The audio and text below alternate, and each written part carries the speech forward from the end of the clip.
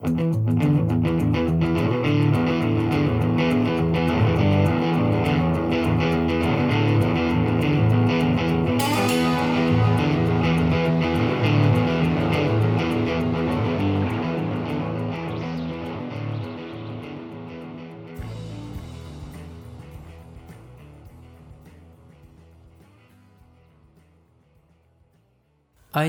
Tunç Tiryakioğlu ile merhabalar, ben Mehmet. İkinci merhabalar, ve son ben bölümü Gökhan. yayınlıyoruz. Görsel Şehir'in yeni bir bölümüne hoş geldiniz. Hoş geldiniz. Bir haftalık bir ara yaptık. Biraz iş, biraz da uygun sohbet edecek kişiler ve konular bulamadığımız için gerçekleşti. Arada evet, olur diyorum. Eskisi gibi daha düzenli şekilde devam edeceğiz. Biraz da konuk bulmamız lazım. Ne yazık ki konuklara da ulaşmak da kolay olmuyor. Evet, herhalde şimdi sezon başladı. Herkesin kendine göre bir yoğunluğu var. O yüzden zaman ayarlamak zor ama bir şekilde halledeceğiz. Evet. Bu hafta ne konuşuyoruz Gökhan? Bu hafta her fotoğrafçı veya video işi yapan insanın kara deliği olarak adlandırabileceğimiz stoklama, hard disk, evet, ondan sonra görselleri veya dataları yedekleme ile ilgili paylaşma ile alakalı neler var elimizde, ne gibi çözümler var, onları konuşacağız. Evet, gerçekten kara delik gibi. Şöyle, hani belediyeler hiç altyapı yapmaktan hoşlanmaz ya, yani kanalizasyon falan, çünkü gömersin, evet, bir de ortadan yok olur. Patlamadığı, evet, sürece de kimse bir şey yapılmış gibi hissetmez. Evet, görünmez. Dolayısıyla da başına bir şey gelmediği müddetçe de hizmet olarak algılanmaz. De böyle işte, bu toplama meselesi de böyle. Çünkü işte geçen haftalarda da konuştuk, yeni makineler çıkıyor. Her birinde yeni özellikler istiyoruz. İşte şu kadar çeksin, bu kadar çeksin, şöyle yapsın, böyle yapsın gibi. Ama bunların tabii bir de bedeli var. Sonuç itibariyle her çözünürlükte veya kalitede yaptığımız yükselme bizim saklamamız gereken datayı büyütüyor. Buna harcadığımız para da her geçen gün artıyor. Evet.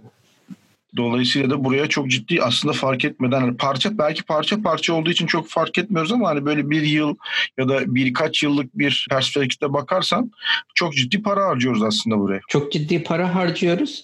Aynı zamanda artık toptan bir şeyler alınca hard diskler falan da çok ucuz değil. Aslında işin ilk zamanlarına, evet, bakıldığında şu anki biz seninle bayağı bir sistem oluşturduk ama başladığında bu hazır üniteleri alıyorduk. Hatırlıyor musun? Ufuk'ta en çok onu Ufuk yapıyordu. Hazır içinde hard diski olan üniteleri dolduruyor, kaldırıyor, dolduruyor, kaldırıyor gibi bir eyleme girişmişti. Ki hem masraflı, evet, hem de çok yer tutan bir çözüm. İstersen sıfırdan başlayalım biz. Ne tür opsiyonlar var, neler yapılıyor? İlk olarak saklama kısmına gelelim. Artık tamam, bu megapikseller falan da arttıkça hem videoların boyutu hem de fotoğrafların RAW boyutu, sonra da işlenmiş PSD, TIFF dosyalarının boyutu çok artıyor. Ve işledikçe de bunları ne yazık ki bazı insanlar siliyor galiba ama her an müşterinin geri dönüp tekrar isteme ihtimali var. Abi biraz de oluyor galiba. Hani sen sileceğim desen de, hani öyle bir alışkanlığın olsa da tabii tutmak da nereye kadar? Ama onları silmek de bir iş. Yani çünkü sonuçta varsa onları alıp bir yere kaldırıyorsun. Dolayısıyla da bir süre sonra unutuyorsun neyin içinde ne var. Ben zaman zaman bunu yapıyorum ve bu, hani mesela o işe girdiğin zaman 1-2 günün gidiyor. Çünkü onları açacaksın, tek tek bakacaksın. Sonra o dosyanın içerisinde hakikaten yarın öbür gün bir şekilde ihtiyaç duyabileceğin, başka konularda ihtiyaç duyabileceğin şeyler olabiliyor. Tamamen ihtiyaç duymayacağına emin olduğun şeyler oluyor. Ama onları ayırması var, onları silmesi var, o kararları vermesi var. Hiç bunu yapmayacağım desen, her şeyi tutacağım desen, bu sefer sürekli buraya para yatırman gerekiyor. Yeni hard diskler alarak devam edeceksin o zaman, eğer ben hiçbir şeyi silmeyeceğim, her şey olduğu gibi kalacak diyorsan eğer, o zaman da bu sürekli yeni hard diskler alıp para vermen gerekiyor. O da ayrı bir konu. Zor bir karar. Yani gerçekten de zaman zaman olduğu da oluyor. Yani senin bundan 2 sene önce bir daha bu nerede işime yarayacak dediğin bir şey 2 sene sonra bambaşka, hiç hayal bile etmediğin bir sebep yüzünden keşke olsaydı demişliğimiz de var. Ama Evet. bunu öngörmek de çok zor. Çünkü şeyler değişiyor yani. İhtiyaçlar değişiyor. Önem sıraları yani 5 sene önce, 4 sene önce, 5 sene önce hiç önemsiz olan bir şey çok önemli bir şeye dönüyor. Örneğin hani biz stok yapmaya başladık. O zamana kadar tutmadığımız bir arşiv o gün belki olsaydı Çok bir önem olurdu. Evet. başka bir şey olacaktı belki de. Bir önem değer atfedecekti ama o gün hiçbir zaman bunu öngörmedik. Evet. Ajanslar isteyebiliyorlar. Ajanslar da olabiliyor. Geçen sene sizde şunu yapmıştık. Onda şunu yapacaktır falan. Tabii. Şeylere dönebiliyor. Ya şey de var. Ajanslar istiyor. Bir de mesela eğer direkt kurumlarla çalışıyorsan, arada ajans olmadan, sen o kurumlara o dataları yolluyorsun ama tabii ki o kurumlarda o dataları hiç kimse şey yapmıyor, takip etmiyor yani. Nereye koyduğu belli değil. Tabii. Koymadığı da belli değil. Sonra ne bileyim, atıyorum 5 sene boyunca birisi bir kurumla çalışmışsın ve 5 sene boyunca çektiğin şeyleri yollamışsın. Tabii kimse onları doğru düzgün orada arşivlememiş. Sonra diyorlar ki işte 5 senelik bir şey yapalım, projeksiyon yapalım. 5 senede neler yaptık gibi bir film ya da bir fotoğraf albümü yapmak istiyorlar. Tabii 5 sene boyunca ellerindeki hiçbir şey yok ya da dağınık, yarısı var yarısı yok. Dönüp bana mesela 3-4 sene önceki şeyi sormuşlukları var yani. Hı. Hani ben sanki onu saklamak zorundaymışım. Öyle bir arşiv hizmetini onlara vermek zorundaymışım gibi, normal bir şeymiş gibi soruyorlar. O yüzden bunu çok abartan firmalara da yaptığımı hatırlıyorum. Yani bütün datayı bir kez daha yollayıp, çünkü çok peyderpey soruyorlardı bazıları. Bütün datayı bir kez daha toplayıp onlara bir kez daha yollayıp, yani bundan sonra ben datanızı siliyorum. Hani size bir kez daha yolladım, bak hani sizi de mağdur etmiyorum ama hani bundan sonra bana sormayın, ben bu dataları komple siliyorum demişliğim de var. Çünkü iş yükü de oluşturuyor bu, sürekli olarak bir şeyleri oradan, ne bileyim 4 sene önce Haziran ayında bir şey çekmiştik diye geliyor. Yani şimdi oradan onu çıkarmak da bir iş. Bu çok çok tekrarlayınca da böyle çözüm ürettiğimde oluyor. Dolayısıyla bir iş, zor bir iş.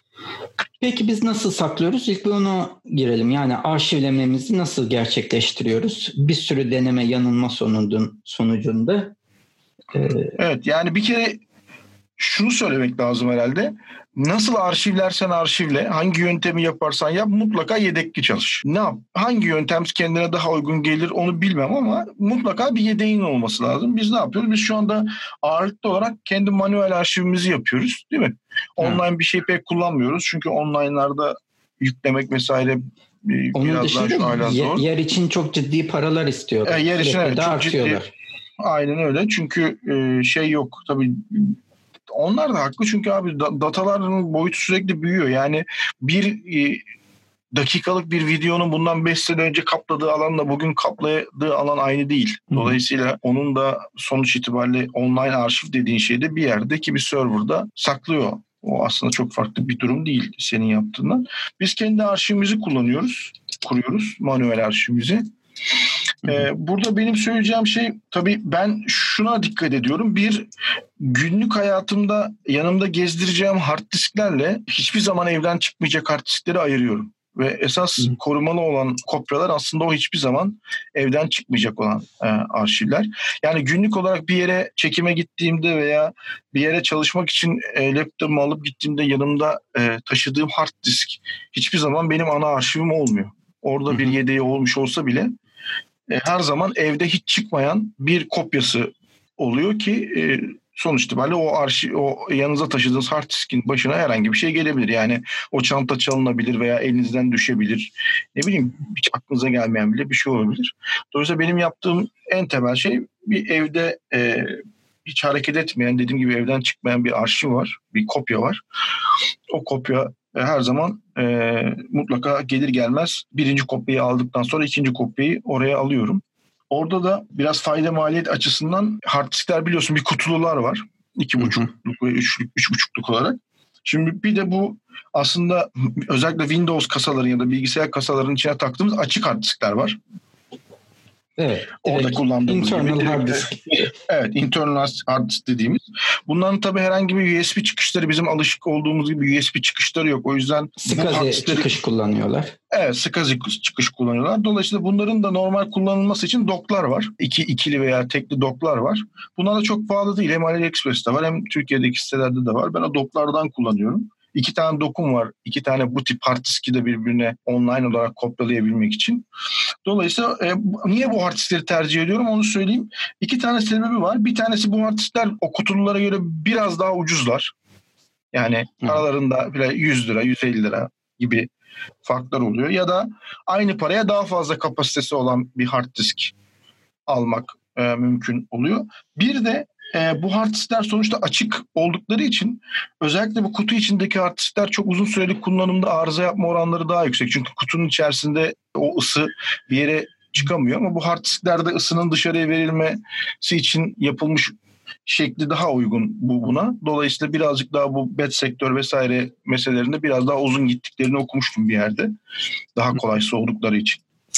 Aynı zamanda ebatları çok daha ufak, saklanması, bir yere kaldırılması da olunca çok daha kolay oluyor. Evet, kutu olarak aklıma gelmişken bir şey daha söyleyeyim. Şimdi bu kutu içindeki hard diskler genelde arızalandıklarında asıl hard disk arızalanmıyor. Bu kutuların içerisinde o asıl hard diskin girişini USB hard diske çeviren bir devre var. Kutunun içine konulmuş. Bu devre genellikle yanıyor. Ben birkaç kere bu şekilde kutulu hard diskimi içini kırıp açarak tekrar çalışır hale getirdim. Hatta boş kutu alıp başka bir kutu alıp takıp yapabilirsiniz. Devam edebilirsiniz. Dolayısıyla eğer bir kutulu hard diskiniz arızalandıysa, eğer çalışmıyorsa, okumuyorsa onu hemen bir atıp ya da şeyler var biliyorsun. Veri kopyalama, veri kurtarma yerleri var. Onlar bayağı pahalı yapıyorlar bu iş aslında. Dolayısıyla oralara götürmeden önce hard diski benim arkadaşlarıma tavsiyem o hard diski kırıp açın.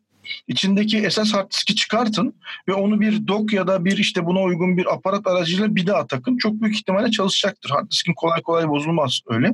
Ama o aradaki devre yanıyor. Benim bu 5 hard diskin bozulduysa 4 tanesinde sorun buydu. Bir tanesinde sorun gerçekten şeydi. Hard diskin kendisindeydi. Dolayısıyla hani bir yere gidip de ekstra para vermeden de aslında çok daha uygun fiyata hard disk içindeki bilgileri kurtarmak da mümkün. Evet, ben de uzun süreli arşivlememi bu senin söylediğin 5 çeyreklik mi deniyorlar bunlara bilmiyorum. 3,5 bunlar. Bu hard diskleri yapıyorum. Hatta gitti gidiyor da böyle plastik kutular da var. Daha şık kaldırayım derseniz o kutunun içine de koyup içine kopyaladığınız şeyleri isterseniz not alabileceğiniz kart da çıkıyor ama ben bir Google Docs dokümanına kaydediyorum. Yani neleri kaydettiğimi ki sonradan hangi hard diskte hangi bilgi vardığını daha hızlı bulup hemen o hard diski kütüphaneden alıp koymayı, doka yerleştirip o dosyalara ulaşmayı hedefliyorum. Tabii bu sistemin bir dezavantajı hani Allah korusun deprem veya evle ilgili bir afet olduğunda bütün veriler evin içinde hepsi ortak yerde olduğu için toptan gidecekler. Onun içinde cloud çözümler var, seninle bulut çözümler var ama onların da maliyet olarak ve data maliyeti aynı zamanda. Yani eğer sınırsız internetiniz yoksa, hatta sınırsız internetiniz varsa herhalde bir kopyalanması 6 ay 1 yıl alır. Yani bizim arşivimizi düşünemiyorum hani hepsine ben işte 10 terabayt 50 terabayt yer alacağım Amazon'dan veya da başka bir yerden deyip onları kopyalamaya kalkışsam ciddi bir zaman alacaktır diye düşünüyorum şu anda hepsini kopyalamaya kalksın. Yani mümkün mü bilmiyorum onların hepsinin tekrar buluta yüklenmesi. Ve dediğim gibi çok da ciddi bir maliyet. Evet, ciddi maliyet hakikaten. Yani yüklenir ama zaman meselesi tabii. Çünkü evet. Upload meselesi hala Türkiye'de sınırlı. Evet. Sınırlı. Onun dışında ben bir de Mac kullandığım için ChronoSync diye bir yazılım kullanıyorum.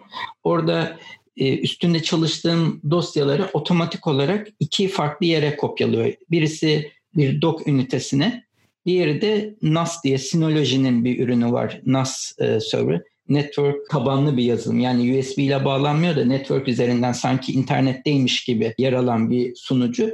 Bu sunucuları daha detaylı konuşuruz. Orada sanki internetteymiş gibi ama evin network'ünde olduğu için belli bir aralıklarla da bir de oraya kopyalıyor. Yani 2 yerde aslında aynı anda üstünde çalıştığım dosyalar yedekleniyor ama arşive kalkanlar tek bir yedek olarak, tek bir dosya olarak bu 3,5'luk disklere kaydediliyor. Çalıştığın sırada 2 kopya var. İş bitti, müşteriye teslim edildikten sonra tek kopyaya düşüp Aynen öyle. Onlar daha manuel olarak arşivleniyor. Tabii yani manuel arşivlemenin şöyle bir avantajı var. Hani senin de geçen günde oldu. Sonuç itibariyle bir NAS ünitesi içerisinde olsun veya başka bir dock içerisinde olsun, elektriğe bağlı olan bir alet bozulabilir demektir. Ya da elektriğe bağlı olmadan duran bir alete göre daha bozulma ihtimali daha kuvvetli. Ne bileyim, bu çok Türkiye'de olmuyor artık ama hani voltaj yükselir veya sonuç itibariyle bir ömrü var bunların.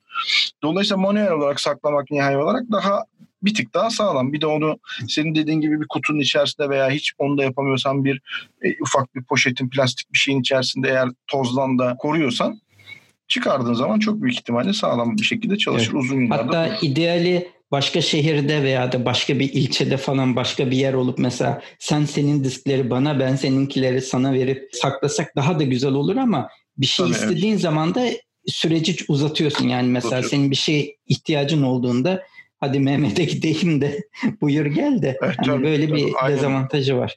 Sanırım onun en yöntemi gene cloud üzerinde bir çözüm bulmak ama o da dediğin gibi yani oradaki maliyet var. Var. Evet, çok yüksek. Diğer opsiyonda bu Synology arkadaşlara bakmalarını öneririm. Mesela Synology kullanan birkaç arkadaşınız varsa ikiniz de karşılıklı birbirinize yer ayırıp mesela bir kısım bulut yedeklemesini onda gerçekleştirebiliyorsun. Yani karşılıklı orada yer alan Synology'ye de bir kısmını atabiliyorsun. O da sana atıyor. Böyle karşılıklı hani birbirinize yedekleme fırsatı sunabiliyorsunuz. O da bir opsiyon tabii. Herkesin en fazla üzerinde para harcadığı konu depolama. Mesela hani YouTube için de bu geçerli. Sonuçta siz YouTube'a videolarınızı atıyor olmanız demek. Sonuçta bir YouTube serverında o videonun bir hard diskin içerisinde size ayrılmış account'un hard diski içerisinde tutuluyor olması demek. Siz onu silene kadar oradan silinmiyor. Dolayısıyla bu kadar çok datanın videoydu, fotoğraftı, şuydu buydu sürekli internette dolaşabilmesi için bir takım serverlarda tutulması lazım. Bu çok ciddi bir maliyet. Şu ana kadar da bu maliyeti hani kayda değer miktarda düşürecek bir başka bir teknoloji de gelmedi. Evet. En ucuzu zaten bu 3.5'luk diskler, yani Google falan da bunları kullanıyor şu anda. Evet. Yani çünkü başka bir şey yok. Alternatif yok. Hani o bir ara Blu-ray, CD'ler şunlar bunlar vardı ama onların da ömürleri çok kısıtlı. Saklamanız gereken koşullar çok stabil olması lazım. Hani çok sıcak, çok soğuk. Buralar hep etkileniyor. SSD'ler var. Çok performans olarak çok iyi ama fiyat olarak çok yüksek çok kalıyorlar. Çok pahalılar şu anda. Evet. Yani onlar muhtemelen bir süre sonra eğer ucuzlayabilirlerse HDD'lerin yerini alırlar. Onlar güvenlik olarak daha iyi ama dediğin gibi çok pahalı bir teknoloji şu an için. Onları hani şu anda 1 terabayt, 2 terabayt gibi büyüklükte almak için ciddi paralar ödemen gerekiyor. Bir de bizdeki şu andaki dolar, euro kurunu da düşününce iyice biz oluyoruz. Yani şu anda zannediyorum ki $100 civarlarında hani 2 terabaytlık bir hard disk Amerika'da. Bu belki oradaki bir fotoğrafçıyı ya da videografı çok zorlamayabilir. Ama bizde tabii mecburen 2 terabaytlık bir şey şu anda 500 lirayla 600-700 lira arasında değişik fiyatlar. Ne yazık satılıyor. ki dolara çok bağımlıyız ve sürekli işte kara delik gibi söylediğim o. Yani bir an ödüyorsun, cebinden bir para çıkıyor, acısını hissediyorsun. Sonra koyduktan sonra da unutuyorsun. Ta ki yer dolana kadar. Ve o yer gittikçe daha hızlı dolmaya başlıyor. Çünkü daha yüksek veri üretecek şekilde çekiyorsun bir takım şeyleri. Dolayısıyla da 1 gigabayta sığdırdığın data miktarı sürekli olarak dakika veya adet olarak kısalıyor, küçülüyor. Evet. Bir de çalıştığımız kişilerle ve müşterilerle dosya paylaşma olayı var. Artık eskiden ben hatırlıyorum ilk başladığımızda galiba USB falan göndermişliğimiz vardı. CD var. Evet. CD'ye yazma vardı. Ondan sonra vardı. İşte sonra USB'ler o sırada alıyorum çok çünkü böyle vatandan falan topluca USB'yi almışlığımızı. Evet. Yani birazcık daha böyle yaparsan hani bu işleri biraz daha dikkat edeyim, biraz daha para harcayayım dersen USB alıyordum. Çünkü USB'de o zaman bugünkü kadar ucuz değildi. Evet ama gene de böyle o büyük dosyaları yollamak için gerçek bir metod da yoktu. Yani internet hızı ona el vermiyordu. Şimdi internet hızı yükseldi ve farklı metodları kullanıyoruz. Ama senin hala büyük video dosyalarını işlemek için ve daha sonra da göndermek için sanırım gene 3.5'luk diskleri mi kullanıyorsun? Ya şu anda kullanıyorum ama yani programlarda bununla alakalı bir takım şeyler geliştirdiler. Yani işte Premiere'de sen bütün dosyaları geçen gün konuşmuştuk ya, bütün dosyaları hani tek bir dosya, ham dosya haline küçültüp yollayabiliyorsun. Sonra editörün onları o dosya üzerinde çalışıp sana geri yolluyor. Sen daha sonra çıkışını o aynı dosyaların büyük versiyonlarını al deyip çözebiliyorsun falan. Veyahut da işte eğer böyle Synology gibi falan bir internete bağlı bir sistemin varsa dosyaları oraya atıp editöre bir link verip ya da bir arayüz aracıyla kullandırıp dosyaları oradan çekmesini de sağlayabiliyorsun. Veyahut da işte hard disk yollama meselesi de var biraz. Yapılabilir. Yani şu andaki internet hızları aslına bakarsan bunu yani yapılabilir kılıyor. Çünkü o fiziki olarak hard diski gönderdin, almadı meselelerini de düşünürsen oradaki zaman kaybını olmaz değil, olur şu anda aslında. Ama her yer stabil değil, sorun orada. Yani mesela Türkiye'nin her yerindeki editörlerle ben böyle çalışabilir miyim dersen sorun yaşayabilirsin. Çünkü Türkiye'nin her yerinde, bırak Türkiye'nin her yerinde, İstanbul'un da her yerinde şu anda aynı stabillikte yok, internet hızı yok. Hani bazı şeyleri İstanbul'un bazı semtlerinde bulamıyorsun. O hizmet yok. Türkiye'nin de bazı yerlerinde o hizmet yok. Dolayısıyla karşı tarafın da tabii o hızlarda internete sahip olması bunun ön koşulu. Sadece gönderenin değil, alanın da belli bir hızın üzerinde internette olması lazım ki olsun o iş. Ben Amerika'ya sizin bayağı büyük bir video dosyaları gönderdiğinizi hatırlıyorum. Onda harici disk mi kullanmıştınız, sonunda Dropbox'ta karar mı kılmıştınız? Ücretli. Bir tanesini harici diskle yolladık. O bütün dosyaları istemişti. Yani işte 300 GB'ın üzerindeki, yani bütün hamları falan da istemişti. O zaman onu öyle yapmıştık ama sonra mesela geçen gün 25 GB'lık bir dosyayı da yolladım Fransa'ya. V-Transfer falan filan gibi şeyler var ya, senin yani belli bir süre limitiyle dosya yollamanı sağlayan. Evet. Bunların daha büyük boyutlularını yollamana izin verenler de var. Üyelik yapmadan, send file gibi falan. Onunla yolluyorsun ama o da işte günde bir tane yapmana izin veriyor. Onun sınırı da o. Ama tabii orada da şöyle sorunlar oluyor. Şimdi onların da çoğunun işte 7 gün, bir hafta gibi bir şeysi var.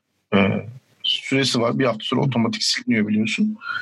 İndirmiyor, unutuyor, bir şey oluyor. Sonra bir daha yüklemen gerekiyor.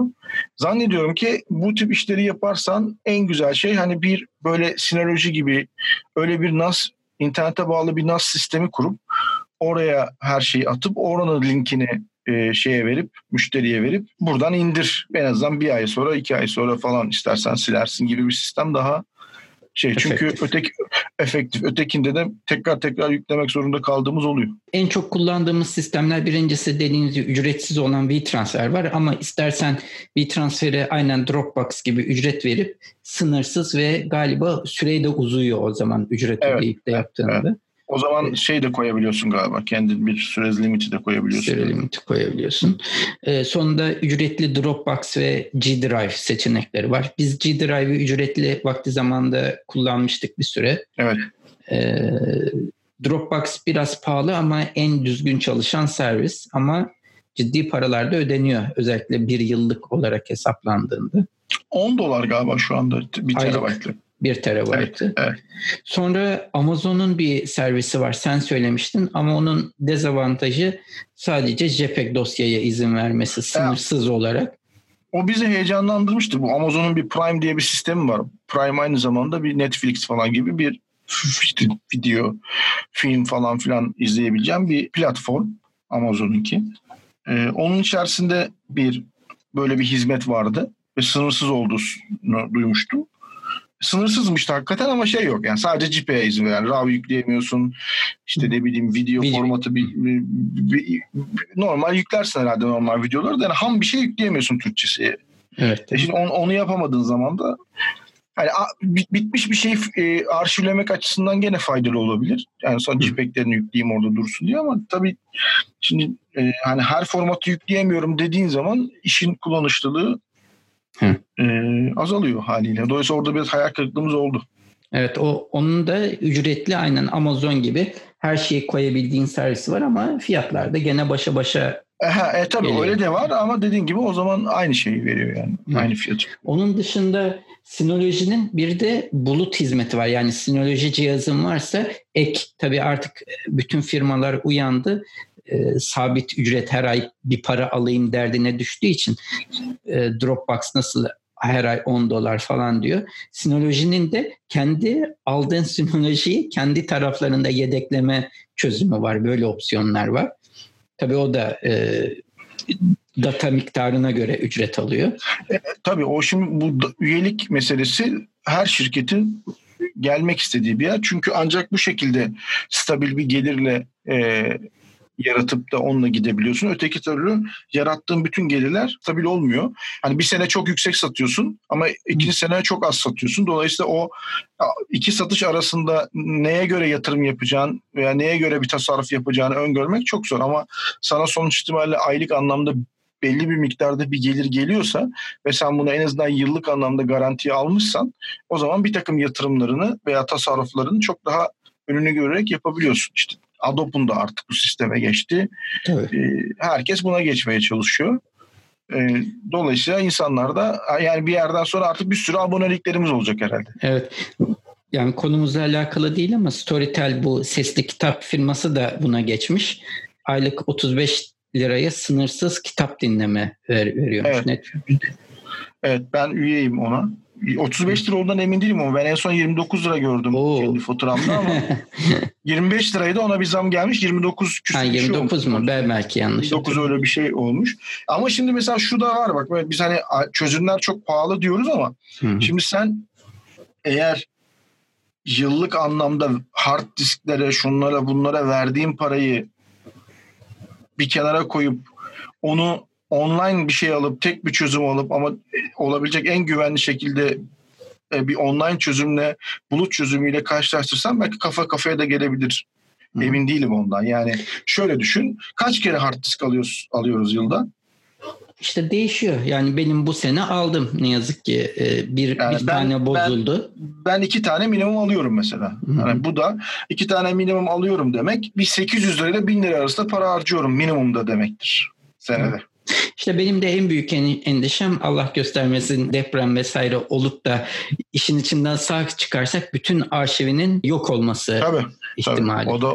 O da yani bir risk. İşe sıfırdan başlar hale geliyorsun neredeyse. Ya bu sadece depremle ilgili değil, yani bir sürü şey olabilir. Evet. Yangın çıkabilir, başka sorunlar olabilir, su basabilir, kesinlikle. Bir sürü başka lokal bir şeyler olabilir. O zaman da bu evdeki hard disk tabii, yani hard disk arşivi tabii ki risk altında. Bence bir süre sonra biz şeye geçeceğiz. İster istemez online'a geçeceğiz. Yani o ücretler, o fiyatlar kabul edilebilir seviyelere bence gelecek. Biraz da ne kadar datanın senin için ne kadar değerli olduğu, müşterilerinin devamlı memnuniyetinin ne kadar değerli olduğuyla da alakalı. Biraz da şey de var. 60 euro mu ne bir ücret 1 terabayta yıllık, öyle bir şey istiyordu yani. O çok pahalıymış. Yani mesela 1 terabayta 60 euro ama yani mesela $10 şeyde Dropbox'ta. Ama aylık $10. O yıllık onu. Yıllık 60 euro mu alıyor? Evet, evet. O zaman da 6 euro ya da 5 euro alıyor işte evet. Yıllık, aylık. Evet. İşte bak yani fiyatlar yavaş yavaş şeye doğru geliyor aslında, kabul edilebilir. 5 euro mesela, aylık 5 euro çok kötü bir rakam değil. Çünkü 60 euro ne kadara tekabül ediyor? 300 liraya falan tekabül ediyor değil mi? 350 liraya tekabül etse 400 liraya. 1 terabaytlık hard disk de o kadar zaten. Yani ama şunu diyebilirsin, sen bir sonraki sene bir terabaytlık daha hard disk daha parası vereceksin ama ikinci sene bir 60 euroya bir tane daha alıyorsun, 2 terabaytım oluyor gibi hesaplara girersen tabii iş değişiyor o zaman. Evet. Aynen dediğim gibi 1 terabayta kadar 60 euro yıl. Aylık 6 euro ya da aylık ödemek istersen 6 işte euro ödüyorsun. Evet. Buradaki sorun şu: 1 terabayt çok işi çözecek bir şey değil. Değil. Evet. Bizim terabaytlarca. Evet. Yani sen bitmiş arşivini bile tutacağım desem 1 terabaytta bence yetmeyebilir. Evet. Yani en kritik şeyleri falan tutman gerekiyor ki o bile çok benim işlenmiş dosyaların, hani sırf işlenmiş dosyaları saklayayım desem, ben geçen bakmıştım 700 GB ediyor. şu anda. Yani şu anda dolayısıyla 1 terabayt dolabilir, çok rahatlıkla dolar yani. Hani bunun videosu falan dersen Tabii. 1 terabayt oraya bile yetmeyebilir. Onun için de işte yılda 400 lira ödemek çok gelebilir insanlara. Ya da çok işte sorun, bence problem şurada, kaç lira ödediğinden ziyade şeyi çözmüyor. Yani ihtiyacını çözmediği için böyle düşünüyorsun. Mesela sana dese ki 120 euro öde ama ben sana 10 terabayt vereceğim. O zaman belki 2 katı para ödemeyi kabul edebilirsin. Çünkü sonuçta 10 terabayt bir çözüm. Ama 1 terabayt bugün bir çözüm değildir. Önemli olan şey işi çözüyor mu? Yani ihtiyacı karşılıyor mu noktasında bence. Kesinlikle. Değişiyor. Evet. Bu iş böyle. Başka önerimiz var mı? Bütün sanırım kullandığımız seçenekleri saydık. Yani dediğim gibi baştakini tekrar söyleyeceğim. Ne yaparsan yap, ne yolla yaparsan yap ama mutlaka yedekli git. Ve hatta birden fazla yedekli git. Evet. Çok önemli bir şeyse birden fazla yedekli git. Onun dışında da mutlaka şey yapmak lazım. Biraz kulakları açık tutmak lazım. Çünkü bazen kampanyalar oluyor. Şunlar bunlar oluyor sitelerde. Uygun fiyatları almak gerekiyor ama bu kameralardaki bu gelişim devam ettiği müddetçe bu konuda para harcamaya devam etmek zorundayız gibi görünüyor. Evet. O zaman bu haftalıkta yedekleme ve arşivleme konusuyla bitirmiş olalım. Başka sorular gelirse de konuyla ilgili ayrıca cevaplandırmaya çalışırız. Gelecek hafta tekrar yeni bir konu veya da konukla görüşmek dileklerimizle sağlıcakla kalın. Görüşürüz, hoşça kalın. Görsel şehirle ilgili tüm yorumlarınızı görselsehir@diapolisimages.com adresine gönderebilirsiniz. Bölümlerimizi akıllı telefonlarınızdan Apple Podcast, Google Podcast, Spotify ve diğer podcast uygulamaları üzerinden dinleyebileceğiniz gibi bilgisayarınızda ve browserınızdan diapolisimages.com adresine gidip Görsel Sehir bölümüne girdiğiniz takdirde bölümlerinizi buradan takip edebilirsiniz. Bunun dışında Facebook üzerinde Görsel Şehir isminde bir tartışma grubumuz var. Bu tartışma grubunda görsel dünya ile ilgili merak ettiğiniz haberleri bulabilirsiniz.